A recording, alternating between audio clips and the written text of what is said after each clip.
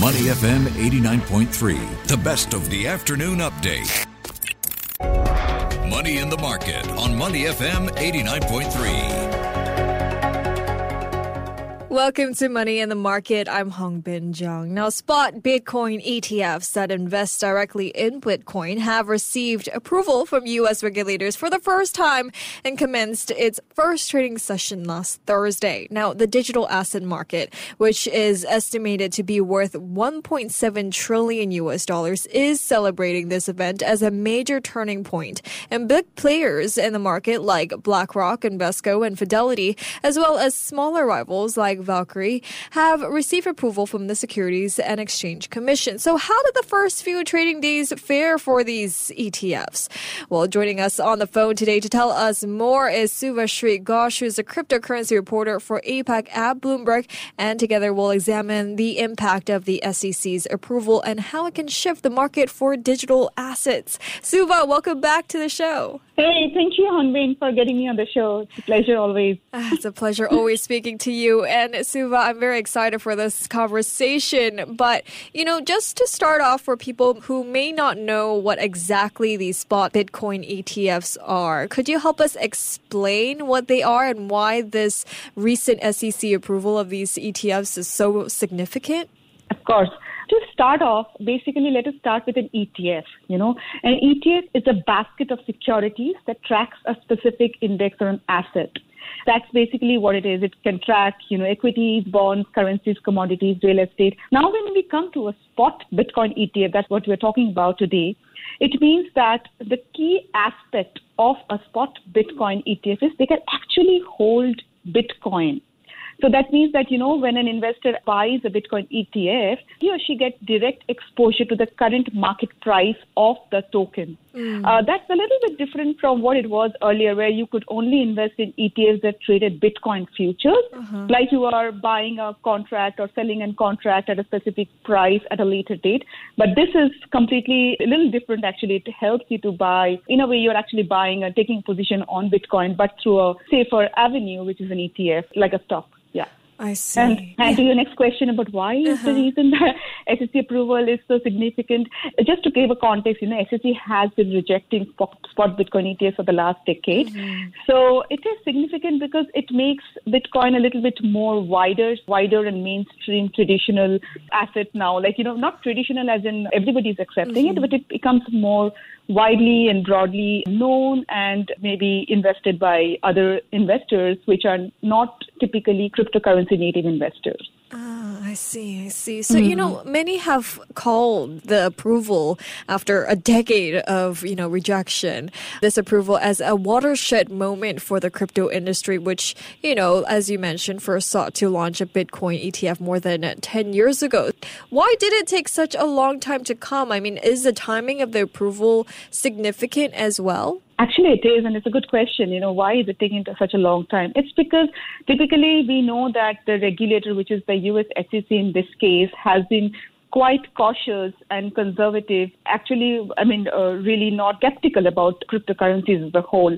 They have said that there is concerns about liquidity, manipulation, volatility, the typical things that really worry a regulator when it comes to allowing them for ordinary investors like me and you. Exactly. So that's the reason that they were a little hesitant in giving a green light to it. In fact, the U.S. SEC chair, Gary Gensler, even after he voted in favor of the Bitcoin ETF, and on the same day he said that they do not actually endorse Bitcoin. And yeah, exactly. So that shows how reluctant they are now to give this a green light. But yes, it has come after a decade because there was a court hearing last year of Grayscale Investments where the U.S. SEC lost that hearing, which was to allow Grayscale to convert their Bitcoin trust worth $26 billion into an ETF. After that was a key changing point for the U.S. SEC that led to them agreeing to allow this Bitcoin ETF after 10 years, And in terms of significance, it is very important, if I can just add quickly, because there are expectations that interest rates are likely to soften globally, and we all know that there is a direct correlation between risky assets and low interest rates. And therefore, cryptocurrencies are likely to go up. Bitcoin, there could be some more, interest on such kind of risky assets when we are looking at a lower interest rate situation. So that's the significance in terms of the timing of this approval. I see. So what are the new opportunities now cryptocurrency traders can expect with these, Bitcoin ETFs? How are traders adding these ETFs to their portfolios? It's actually a new asset, another asset for cryptocurrency trader, or even if you are not a cryptocurrency trader, you are just a normal investor. This is just one way of diversifying your investment portfolio. And the good part is you're not actually taking direct exposure to it. You're doing it through an ETF, which makes it little less concerned because you don't have to worry about the safe custody of the Bitcoin, or you don't have to take a call about which way the token will move. So these are the new opportunities that opens up for traders. And you can just do it through your regular brokerage account. It can be a retail investor. It can be an institutional investor. You just go ask your broker to buy you those ETFs and you ask them which one to choose from and they do that for you. That's it. It's like buying a stock. I see. So it's much easier now. Well, let's dive into some of the market movements here, Suva. How did Bitcoin then initially react to this approval? Initially, there was a little bit of price rise, and actually we saw Bitcoin topping $49,000 briefly for the first time since December 2021. But it came off slightly after that, and today we are seeing, as we speak, it's more or less,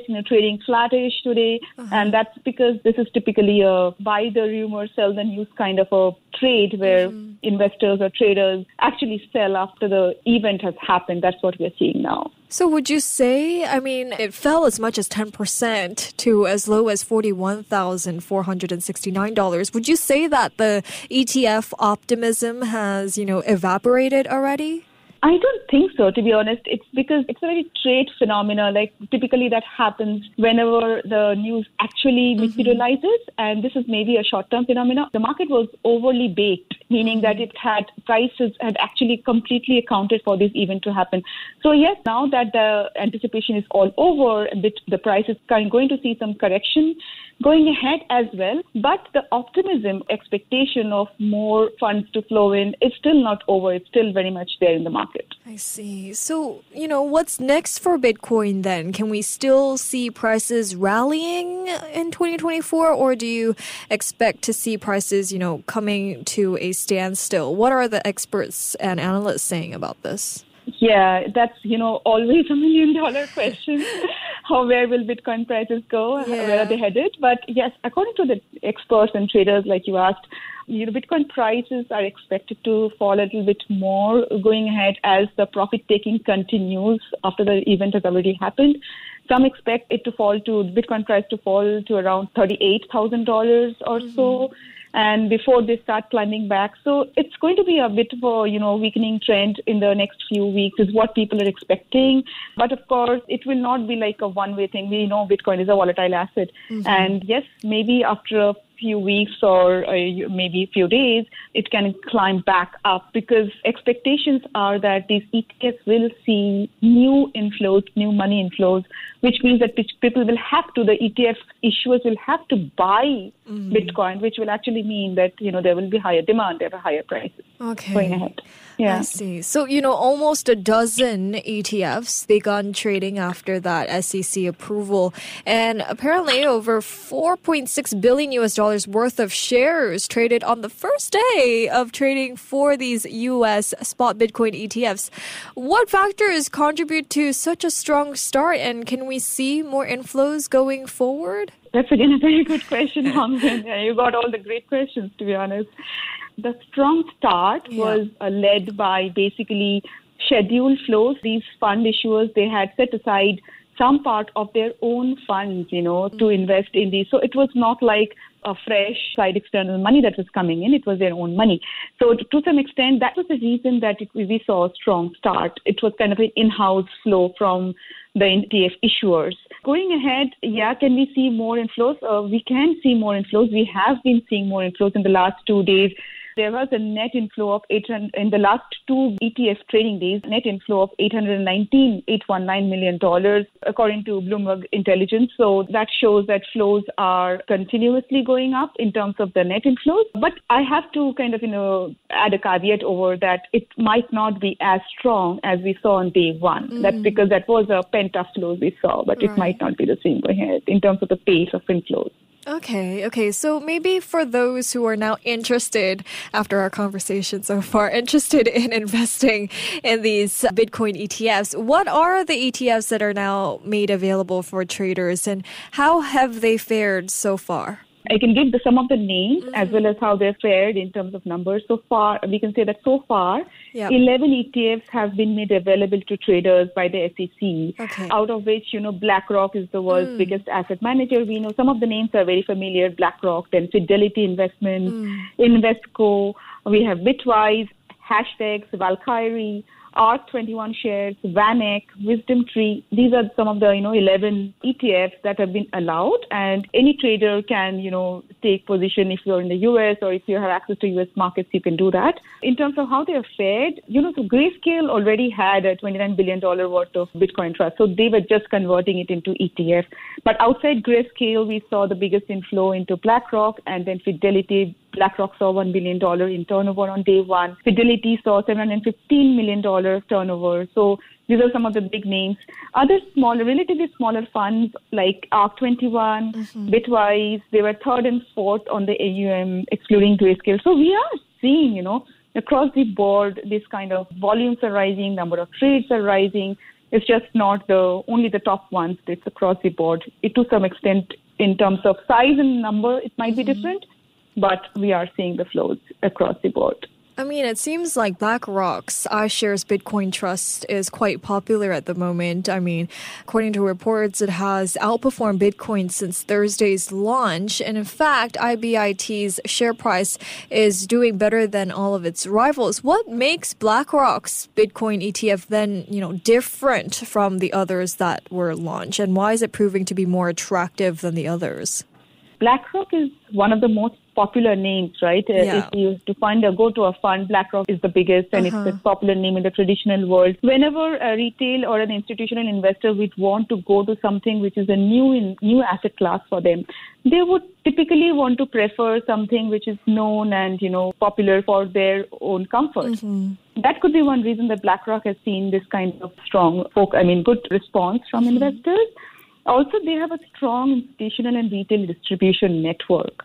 And even though BlackRock's fee is relatively higher than, Fidelity or ARC, who are offering zero fees actually for a certain period of time, that could be one reason that we are seeing some attractive BlackRock's Bitcoin ETF seeing little more, demand than others. But I have to add over here, Rangbin, that the smaller ETFs are also catching up, and it's just not BlackRock ETF, so Bitcoin ETF. So it's just a matter of days, and we will maybe see a lot more interest in across the board other ETFs as well. Yeah.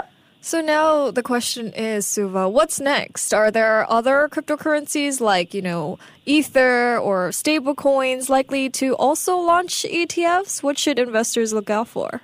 Actually, this is a good question, and it is very difficult to hazard a guess, to be honest, because we don't have any such indication from the US. But I have to say that, the expectations are rising. ETF issuers are saying that next could be Ether or Ripple's XRP token, which could see such similar outcome decisions from the US SEC. But I have to also caution that we do not have any certification from the SEC. And also remember that SEC is still pretty reluctant and cautious about crypto investments overall. So keep that in mind when we are talking about what next on ETF in crypto. Will do. Well, thank you so much, Suva, for your time and your insights today.